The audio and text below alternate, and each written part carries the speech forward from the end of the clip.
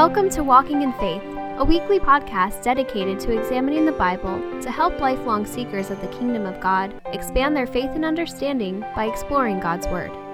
Now let's join Pastor Rob Harrington as he shares this week's message. Hey, take your Bibles and turn to Judges, to the book of Judges. We are doing something a little bit different during the next 8 to 9 weeks. We're going through Judges, the 7th book of the Bible in the Old Testament. And we're going to be looking today in an introduction at just 30,000 feet, kind of looking at it from a broad perspective. And then we're going to go in over the next few weeks and look at each section a little bit more carefully. There's a historical reckoning happening in America over the last few years, as many of us know. With the rise of critical race theory, the Me Too, and the Black Lives Matter movements, many are now questioning those who we once considered as heroes and men of integrity and men that we would like to follow and we looked up to. Many are now calling for the cancellation and the removal of any and all statues of our founding fathers. Men such as George Washington, Thomas Jefferson, and Benjamin Franklin are now persona non grata, meaning that they are unacceptable and undesirable and even objectable, mainly due to their ownership and owning of slaves. From parks, schools, universities, libraries, and other public facilities, their statues and names are being torn down and removed. This movement is not limited, though, to just the secular world, and has infected the sacred world, the sacred arena. Heroes of the faith like German reformer Martin Luther, the great American theologian Jonathan Edwards, evangelist George Whitefield, and many of the founders of the Southern Baptist universities are now targeted for cancellation due to their ownership of slaves.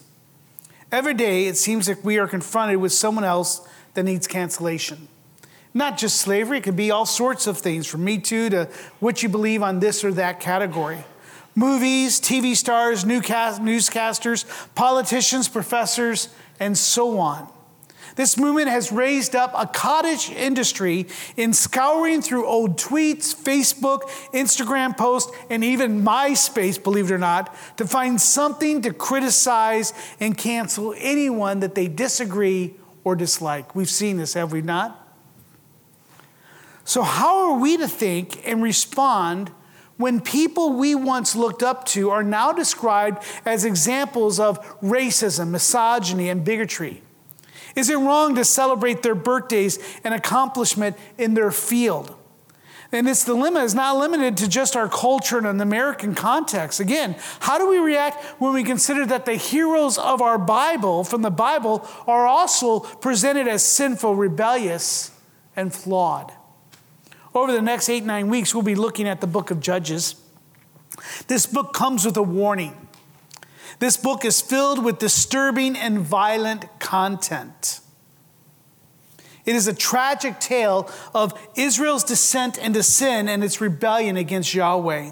If it was to be made into a film that was faithful to it, it would be rated NC-17 for adults only. In our scripture reading this morning, we were reminded of Yahweh's command to the 12 tribes of Israel to fear the Lord, to serve him in sincerity and faithfulness, by putting away the false Egyptian gods of their fathers and that they served. They were called to obey the commands given to them through Moses and to finish conquering the land of Canaan. Joshua reminds them that they will not be able to do this under their own power, but have to trust and rely on Yahweh. However, as we open the pages of Judges, we see that the people have rebelled and rejected and returned to the way of their fathers by chasing after the false and idols and the fleshly passions of the Canaanites. So if Judges chapter 2, if you would, just that second chapter of Judges, we're going to be reading through that. The first one is on the monitor again, but the rest will be in your scriptures and your Bible. We read, "Now the angel of the Lord went up from Gilgal to Bochum, and said, I brought you up from Egypt and brought you into the land that I swore to give to your fathers. I said, I will never break my covenant with you, and you shall make no covenant with the inhabitants of the land. You shall break down their altars." But look at verse 4. As he goes on, "But you have not obeyed my voice. What is this that you have done? So now I will say in verse 3, I will not drive them out before you, but they shall become thorns in your sides, and their gods shall be a snare to you. As soon as the angel of the Lord spoke these words to all the people of Israel, the people lifted up their voices and wept. They called the name of the place Bochim, and they sacrificed there to the Lord. Father, I pray as we open up this book, I know it can be a difficult book, especially in our context, trying to understand an ancient people in an ancient land far, far removed from us, with a culture that is totally foreign, but yet, in many cases, very familiar. I pray that you give us wisdom as we open up the book. We thank you for what is presented here. Let us understand it and be able to apply it to our lives, for it is profitable to us even today, thousands of years later. Be with us, open up our minds and hearts. In your name we pray. Amen. What we're reading here is after the successful conquest of the land of Canaan by Joshua and the Israelites. We open the pages of Judges to find that only a few short years after Joshua's death, that they have totally failed at keeping the covenant. As you see, it didn't take long for them to disobey the command of the Lord. To get a sense of what went wrong, let's continue in verse 6 of chapter 2. When Joshua dismissed the people of Israel went to each his inheritance to take possession of the land. And the people served the Lord all the days of Joshua and all the days of the elders who outlived Joshua, who had seen all the great work that the Lord had done for Israel. And Joshua in verse 8, the son of Nun, the servant of the Lord, died at the age of 110. Look at verse 10. And then all that generation also were gathered to their fathers. They died. And there arose, here's the key, and there arose another generation after them who did not know the Lord or the work that he had done for Israel. Here we see another sad example of one generation failing to pass the baton to the next. We see this in sports teams, companies, universities, and families, where they have a purpose, they have a vision statement. This is what we believe, this is what we're going to do. But by the time you get to the next generation or the generation after, they have failed to faithfully pass the baton, and they lose their purpose. They lose their vision. They lose what they had meant to do. Scripture is filled with men who started out faithful only to see their children reject the faith of their parents and wander from the truth. And this should be a dire warning for all of us here today, especially parents and grandparents. We should never take for granted that our children will follow us in the faith, even if we are faithful in our own eyes or in our own walk or think that we are. It is important for us to walk the walk and practice what we preach. But when it's all said and done, we should lead by faithful example, to then trust that God will help us pass the baton. That is what God has called us to do. That is your most important purpose in life. It's not your job. It's not whatever society has for you, but it's to pass on to your baton the faith of our fathers. In verse 11, the writer of Judges dictates the end results of this lack of passing on the baton. Look at verse 11. And the people of Israel did what was evil in the sight of the Lord and served the Baals, the god of Canaan. They abandoned the Lord, the God of their fathers, who had brought them out of the land of Egypt. They went after other gods from among the gods of the people who were around them, and they bowed down to them. And they provoked the Lord to anger, and they abandoned the Lord and served the Baals and the Ashtaroths. They did not remember the works that God had done. And it's not that they struggled in following Yahweh's word and the example of their fathers, but they recklessly and rebelliously abandoned the Lord. For what they could remember, the things that were set up for them, they had walked away purposely from them. Instead of pursuing holiness, they pursued the false gods of those that they were supposed to conquer. Joshua had warned them that this would be a temptation, yet they failed to follow his advice and the warnings of the Lord. In verse 14, we read of God's just judgment against them for their actions. Look at verse 14. So the anger of the Lord was kindled against Israel. Think of that for a moment as we read past it. Kindled. What's kindled? It's like a small thing that you start. And then you continually add things to it, and it begins to smolder, and it begins to get bigger, and then it kindles more, and you put more and more on it. Before you know it, then you have a raging fire. It's not something that just, boom, you disobeyed, but it's something that was kindled. Their sin and their rebellion was something that they continually put on the fire, feeding the anger of God. And he gave them over to plunderers who plundered them, and he sold them into the hand of their surrounding enemies so that they could no longer withstand the armies. Remember, Joshua, as you and I went through Joshua last summer, is they were just ravaging through the land as the Lord was giving them one enemy after another. But God withheld his hand, and so then the victories slowed down. They were not apparent. They did not foresee, and they could no longer withstand their enemies. Verse 13, whenever they marched out, the hand of the Lord was against them for what? For harm. Wait a second. I thought the Lord knows his plans for us and he wishes peace and goodness towards us. No. Could you imagine an almighty God who wishes you harm? Could you imagine what life would be like? The Lord had warned, and as the Lord had sworn to them, and they were in terrible distress. Scripture informs and warns us at the same time that vengeance is mine, I will repay, saith the Lord. And that the Lord will judge his people. It also instructs us that it is a fearful thing to fall into the hands of a living God. As you and I move through the book of Judges, we'll read of the consequences that the 12 tribes are going to pay for their disobedience.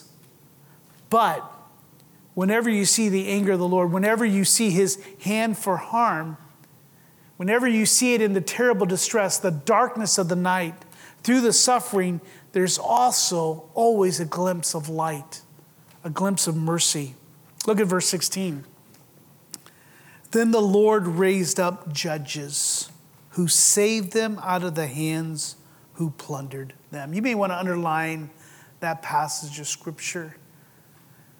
That is continuing the redemption plan that God had began before the foundation of the world. Now, the author and the date of Judges is unknown to us today, although some Jewish traditions ascribed it to Samuel. Many of you might remember Samuel was the young boy that we talked about on Mother's Day. His mother was Hannah. God gave her a son, and she gave him to God that he may serve him. We'll see more of him as we continue on in 1 and 2 Samuel. But many believe it was the prophet Samuel. The book depicts the events of Israel and the exploits of 12 men who were called to deliver Israel after the death of Joshua to the beginning of the monarch when the people said, let us have a king. God gave them Saul and then David and so on and so forth. The ESV Study Bibles editors comment that in this time of national decline, and despite their promises to keep the people, they turned from the Lord. And they began to worship other gods. Here on the monitor is a simple timeline you may see here as you're looking at scriptures. You see Moses and they leave the promised land. Joshua helps them conquer the land, and Joshua dies. And we're seeing there just a little bit of the timeline there of where it fits historically. Theologian Fee and Stewart in their book note that the book of Judges emphasized, again on the monitor, the tenuous results of the conquest. God's constant rescue of his people, despite their habitual failure to keep the covenant with him, the desperate conditions and the overall downward spiral during this period, and their need for a good king. The basic problem in Israel at that time required deliverance was Israel's failure to completely conquer the land and its descent into a cycle of sinful rebellion, a cry out for deliverance, and for Yahweh sending leaders to rescue them. This pattern is like a rinse and repeat from one generation to the next. They never learn from one another. A pattern repeats throughout this book. You'll see it here on the monitor. First, you'll see that there's sin. The people abandoned the Lord. And then God would then punish them with oppression by raising up a foreign power to oppress them. But then you see the people would then respond with repentance. The people cried out to God for deliverance. God would then bring that deliverance. He would raise up a deliverer, a judge for them. God would then give them peace as they experience peace and safety for a time. But then that judge would die, and they would rinse and repeat that cycle once again, over and over and over. So as you read Judges, and I encourage you to read Judges during the next 2 months with us, and just read as we go through that. You'll see that cycle repeat time and time again. And to be honest, you could take that cycle out of Judges and put it throughout Scripture. You could put it throughout the church history. We're seeing these cycles happen. To be honest, you probably see this cycle in your own life as you too follow this cycle of sin, oppression, repentance, deliverance, and peace, so on and so forth. Pastor Tim Keller states that Israel gave several excuses for their failure to conquer the rest of the land. You and I might say, wait a second, when we left Joshua, man, the people were pumped. They're ready to go at it. But yet this next generation comes up, and we see that there are still people in the land that haven't been conquered. Why is that happening? Why are there pockets of resistance? Well, they claim that the enemy was military stronger. They have chariots. But as you and I know, Scripture tells us that chariots were no match for God. They had seen through Joshua, they had heard from their parents as little children. They had heard of Jericho. They have saw of response of what happened to Ai afterwards and all the ways in which God gave them victory. The enemy was determined to hold on to the land. We would expect that. Say, well, these people just don't want to go. Well, what enemy does? Who wants to give up their land? Say, this is just too difficult for us. But if we really look at really what's going on, because those things were true, but they were still responsible for their failure as they thought that they could take their enemy instead of defeating them. Well, we'll just oppress them and put them to forced slavery. Remember, we'll have them become our woodcutters and draw water for us, but they could not do it. They allowed them to grow stronger and stronger. But the main thing is they became friendly or desirous of what they had. So instead of seeing them as enemies, they saw them as, hey, I like their lifestyle. I like their gods. I like their clothes. I like their women. And sure enough, they became friendly. And they made pacts with these people who eventually would come to oppress them. And because of this, God gave them over to their enemies who would then cruelly oppress them. Generations removed from slavery in Egypt, they are now once again under the yoke of bondage. And true to his word, God provided men who would rise up and deliver them from the clutches of their enemies and reinstate peace. These men were called judges. Now, these were not judges as you and I think of judges today. They didn't sit on a bench in black robes and then just dispense law and order in that way or settle civil disputes, though that was part of it. One theologian notes that it's better to think of judges as military leaders or generals who ruled for a season or a time over a region of Israel, typically not over all of Israel, but usually a region, either by themselves or by an outside appointment. God would raise them up, or someone would come and ask them to be that deliverer. However, what you and I are going to discover, what you may already know, is that these men were not always the best of men. They were not men that you and I would choose as role models. Gary, we would not choose these men to date our daughters. These were not men that you probably would want to work for. Pastor Vernon McGee notes that all the judges themselves were limited in their capabilities. In fact, each one seemed to have some defect and handicap that would not actually serve as a hindrance, but it was something that was very evident, but became a positive asset under the sovereign direction of God. In other words, these men were flawed and sinful as the people themselves. Some were idol worshipers themselves. Gideon doubted God. Samson was driven by his lust for women. Barak was a coward. Abimelech killed his brothers, all 70 of them. And Jephthah's pride led to his daughter's death. In so many ways, these men were not to be emulated. Yet we also read that these men are also included in the Hebrew hero hall of faith. That's what you and I have to going to debate or consider as we go through this series. How can these men who were flawed and sinful themselves, how could they also be called heroes of the faith? Should not we cancel them? I mean, Samson definitely was in an era of the Me Too generation, right? Why in the world would we ever hold up Samson? Now, I do want to give you some warnings as you read through Judges and we go through it. You and I have to realize that what we're seeing here is a record of what happened during this terrible, terrible time. And there are some terrible things that are going to happen, especially as we get to the end of Judges. And those of you who have read it understand what I'm talking about. But you have to recognize that just because what is indicated or what had happened during it does not mean that God condoned everything that happened. There are some terrible things that you and I were going to look at and say, how in the world did this happen? That does not mean that God condoned that behavior. We also need to be warned that you and I should not read this and then feel superior to them. Oh, if I was this person, I would not have done it this way, or I would have been much more faithful. You and I need to be careful of what we'd call generational snobbery. That's what we have today. We have many people to say, well, if I lived in the 1800s, I wouldn't have owned slaves. I wouldn't have done that, or I would never have treated a woman in that way. But we're men and women of our times. And I don't want to go much into this. It's not a cultural essay here that I'm trying to give you here. But many times we're guilty of being snobs of the past, not understanding the times.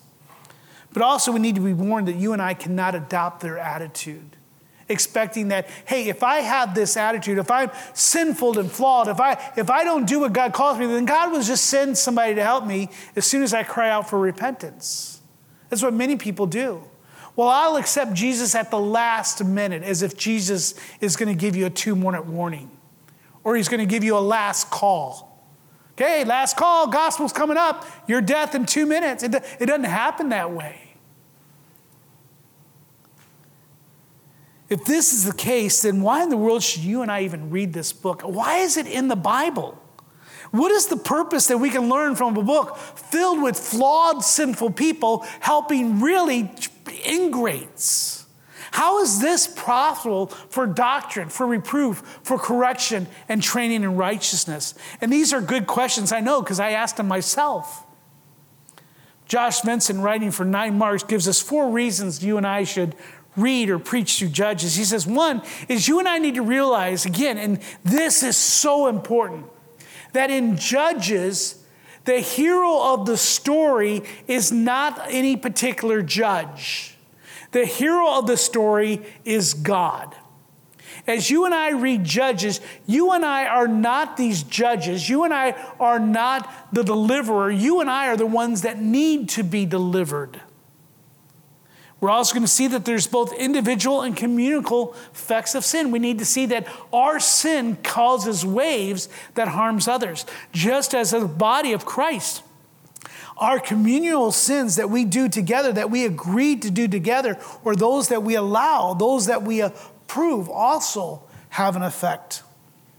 What you're also going to see is Judges, as rough as it is on women, that Judges actually teaches us how God values women, especially in a time of age when they did not. But we're also going to see that the darkness of Judges, and again, Judges is a dark book, it highlights the beauty of the following book of Ruth and the glory of God in his redemption. There is much that you and I can learn from the rebellious Israelites and its flawed leaders. Again, one pastor in his study of Judges writes that the big idea of the book of Judges is that God's people go wrong when we fail to trust God's promises. Let me get that to you again. God's people go wrong when we fail to trust God's promises. When is your marriage going off rails? When are you personally going off rails? When is your family struggling? When we go wrong, when we fail to trust God's promises. That is sin. They don't obey him fully. And so what we see, he says, is that you and I need grace. So even in the darkness and the terribleness, the tragedy of Judges, we are going to see glimpses of God's grace that breaks through as a light into a dark world, pointing to something greater. Now, this morning, I'd like to point out 3 areas that lead to Israel's the repeating of this vicious cycle, this rinse and repeat. There's 3 things, 3 areas that continue to lead to this. And I believe you're going to see that there are 3 areas that you and I also struggle with today. Number 1, this is not on the monitor, but number 1, if you're taking notes, is a lack of godly morals. They are suffering from a lack of godly morals. Go back to Judges chapter 2. Are you still there? Look with me in verse 17. We had just read that God sent deliverers to them, but look at this. Yet they did not listen to their judges, for they whored after other gods and bowed down to them. They soon turned aside from the ways in which their fathers had walked, who had obeyed the commandments of the Lord, and they did not do so. There is a moral confusion that is going on in this time. Instead of considering the things of God, they're looking onto the things of the world. Instead of following the holiness code that was given to them, the exhortation to refrain from adopting the practices and the lifestyle of the pagans surrounding them, and the command to trust Yahweh, they abandoned their oaths and rejected the covenant. They did not cling to the Lord, nor were they careful to love the Lord as instructed by Joshua. They desired the things of the world more than the things of God. Continue, number 2. Not only was there a lack of godly morals, but there was a lack of godly leadership. Godly leadership. Look at verse 18. Whenever the Lord raised up judges for him, the Lord was with the judge, and he saved them from the hands of the enemies all the days of the judges. For the Lord was moved to pity by their groanings because of those who afflicted and oppressed them. Again, we see a God who hears, who remembers, who acts. But, verse 19, whenever the judge died, they turned back and were more corrupt than their fathers, going after other gods. Serving them and bowing down to them, they did not drop any of their practices or their stubborn ways. If there was godly leadership, they stayed true and narrow. When they lacked, they went their own way. Parents, dads, we need to see this. A lack of godly leadership in a home, in a marriage, at work, in businesses and churches will lead to us to drop and go to our old practices and stubborn ways. This book serves as a great example of what happens when a people and their leaders forsake God and his word. King Solomon writes in Proverbs 14, righteousness exalts a nation, but sin is a reproach to any people. Now, can any of us not say this is what's happening in America today and around the world? What month are we in? We are in a whole month, 30 days of celebrating Romans chapter 1, LGBTQ. We are celebrating the very things that God says is an abomination, and one in which he has turned the world over to their own devices. As we can attest today, history is replete with men who may have been gifted with leadership skills and administration abilities, able to lead armies and conquer lands, and even inspire people, but eventually their pride and their wickedness lead to their downfall. We seem to be in this cycle ourselves. We may complain about our leaders, but we get the leaders that we deserve.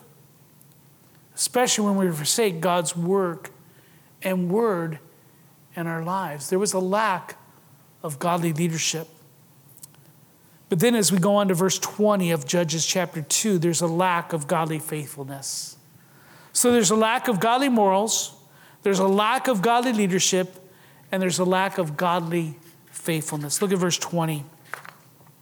So the anger of the Lord was kindled against Israel and said, because this people have transgressed my covenant, that I commanded their fathers, and they do not obey my voice, I will no longer drive out before them any of the nations that Joshua left when he died.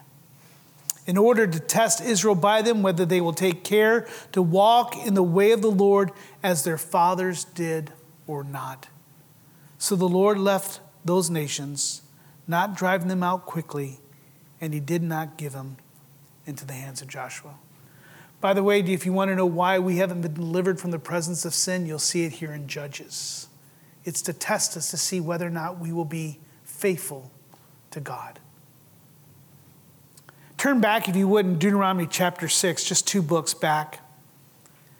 Now, before you and I become too harsh in judging them for their failure and passing the baton from one generation to the next, we must understand that generational faithfulness is simultaneous, really, really important. We are to do it, but yet you and I know that it's really difficult to do so.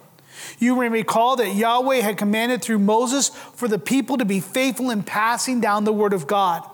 In Deuteronomy chapter 6, verse 1, we read that, "Now this is the commandment, the statutes and the rules that the Lord your God commanded me to teach you, that you may do them in the land to which you are going over to possess it, that you may fear the Lord your God." And look at it.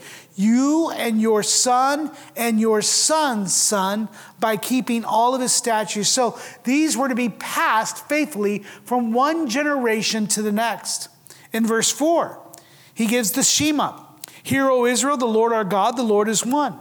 You shall love the Lord your God with all your heart, with all your soul, and with all your might. And these words that I command you today shall be on your heart." There is what you and I are to do, to love the Lord our God with all that we are. He goes on to say, "You shall teach them diligently to your children." And I'm afraid, men, are we teaching them diligently to our children? "And you shall talk of them when you sit in your house, and when you walk by the way, and when you lie down, and when you rise." In other words, is it part of your whole being? Or is it just on Sunday mornings for an hour? Or is it just for a certain time? Does your whole life point to the cross? Does it point to the things of God? It says, "You shall bind them as a sign on your hand, and they shall be as frontlet between your eyes. You shall write them on the doorpost of your house, on your guests, or on your gates." In other words, anyone who enters your home should know that this is a house that worships God. This command is so important even today. Yet Scripture points out that many of the men failed to do so. We can go back to Isaac, to Jacob, to Eli, to Samuel, to David. There are just a few examples of men that failed in doing so, leading to tragic consequences. This is what happens when we neglect the Word of God, when we neglect training our children to fear God, and we neglect pursuing holiness in our own lives. The Holy Spirit summarizes this terrible and tragic period of the Israelites. In Judges 21:25, it's here on the monitor. In those days, there was no king in Israel. And everyone did what was what?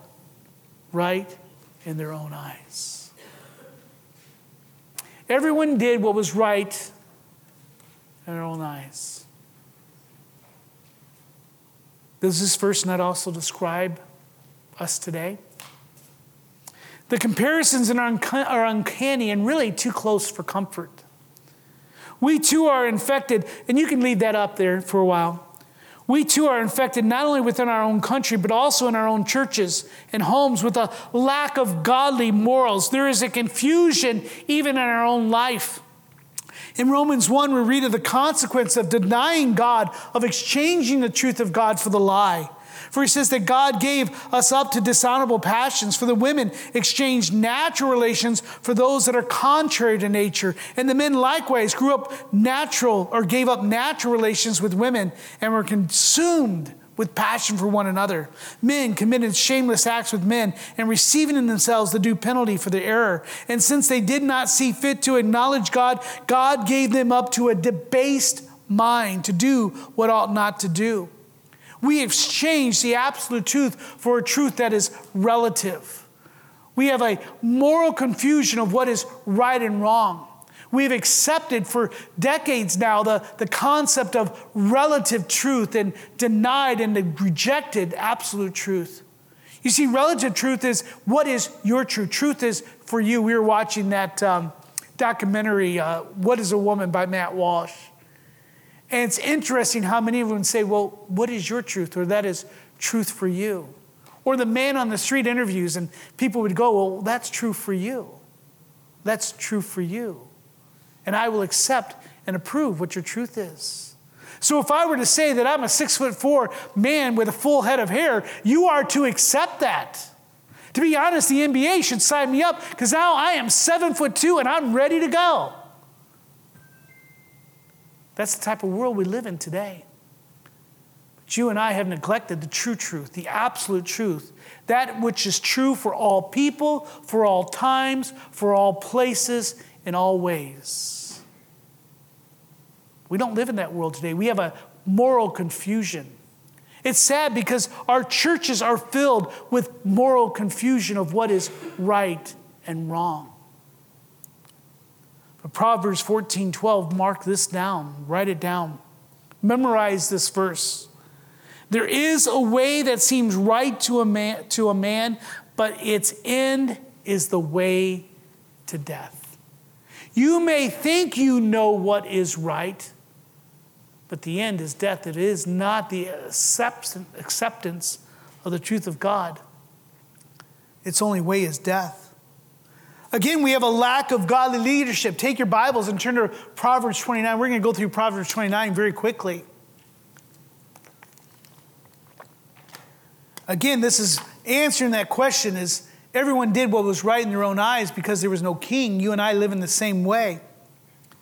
We have a lack of godly morals as they did. We also have a lack of godly leadership. In Proverbs chapter 29, look at verse 2. It says, when the righteous increase, the people rejoice. But when the wicked rule, the people groan. Are we not living in that world today? Why? Because we are not making disciples. Look at verse 4. But by justice a king builds up the land, but he who exacts gifts tears it down or exacts bribes. Verse 12, if a ruler listens to falsehood, all his officials will be wicked.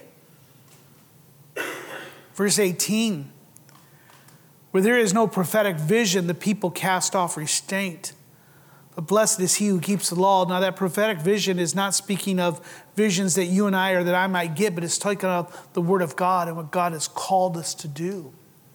When preachers and pastors stop preaching the word of God, stop presenting the gospel, and begin to preach just cultural issues, become influencers rather than proclaimers of the truth, the people will cast off all restraint and go their own way. There's also a lack of godly faithfulness. Continuing in Proverbs 29, look at verse 1.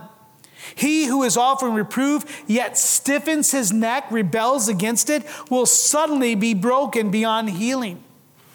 In verse 15, the rod and reproof give wisdom, but a child left to himself brings shame to his mother.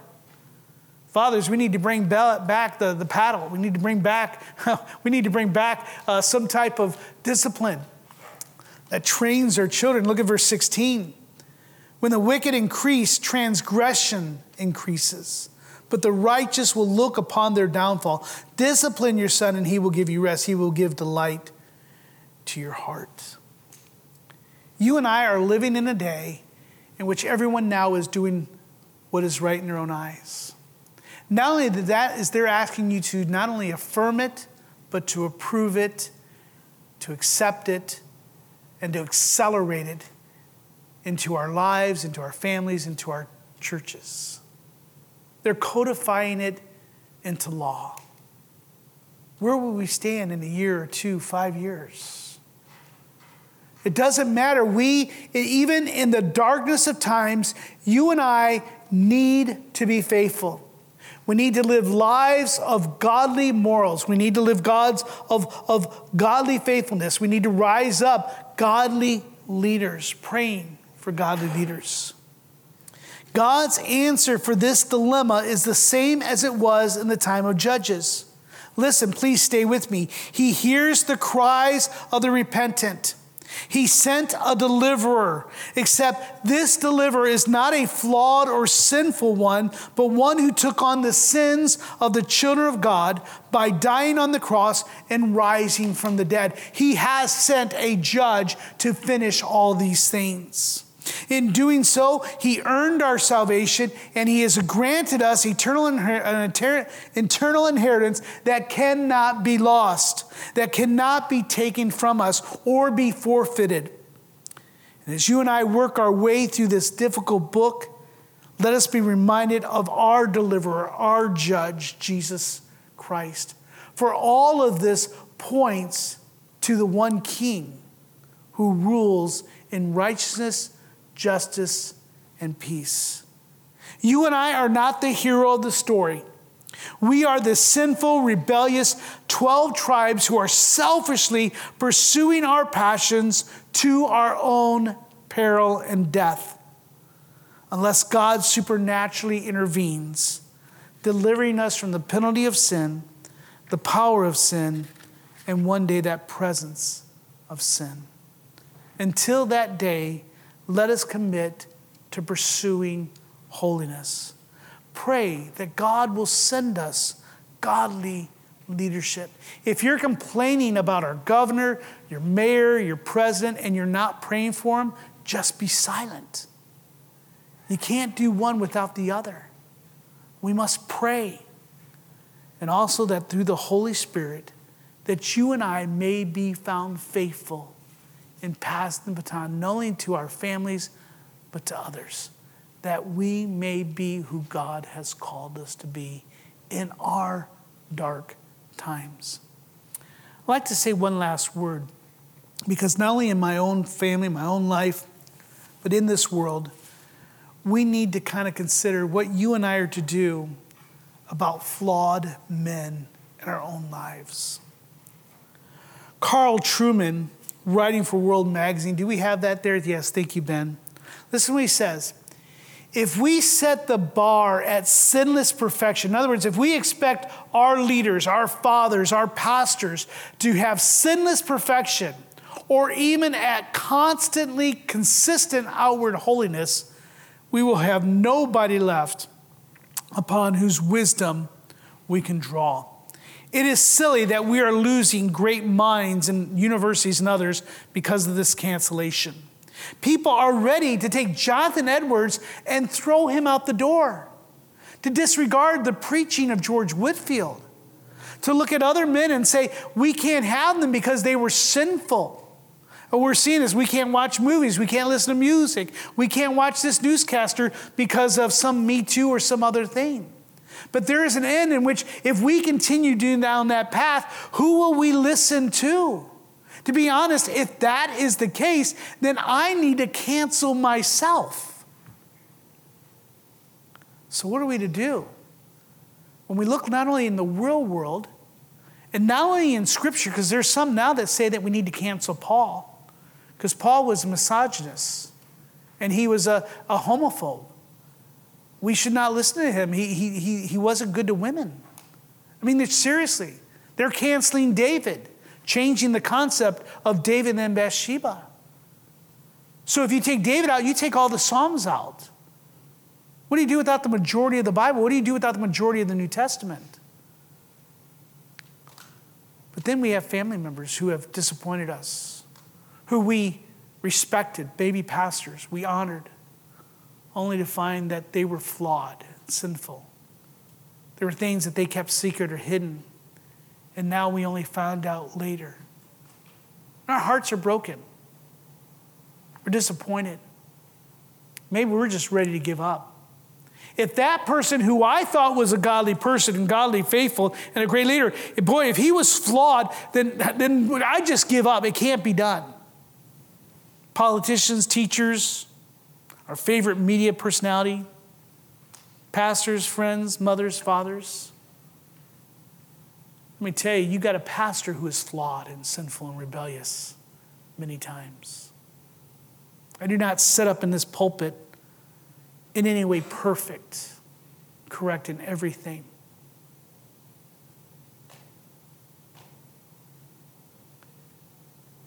I'm reminded of one man who says that God uses flawed, sinful people to accomplish his purposes for his glory and our good. You've heard me say before, think of David. If anyone needs to be canceled, David is. And he was faithful, right? But all of his children went off into evil. His children and grandchildren. One son raped his sister. The other tried to kill David. David was a godly leader, but yet many times he brought the land into disarray and caused many thousands to die because of his leadership. But he was a good moral man, but yet he murdered, guilty of adultery and sometimes cruelty. But what does the Bible say of him? And David served God's purposes in his generation and died. Let me tell you, if you have a dad, if you have a pastor, a friend, if you have a hero of the faith that you have found is flawed or a sin, you're struggling with it, remember that person served God in his purposes in his generation. That's you and I. We're like Weeble Wobbles. Anybody remember Weeble Wobbles? We fall, but we get back up. We fall, but we get back up. Let us understand that cycle of sin of the Israelites is in our own hearts. Via God sent a deliverer, once and all, the author and finisher of our faith. As we consider Judges, let us learn what God has given us. That God has given us flawed, sinful men many times, as we are, for his glory and our good. 1 Corinthians 11:1, let me end with this. Paul, be imitators of me as I am Christ. I'll tell you, follow me until I veer off.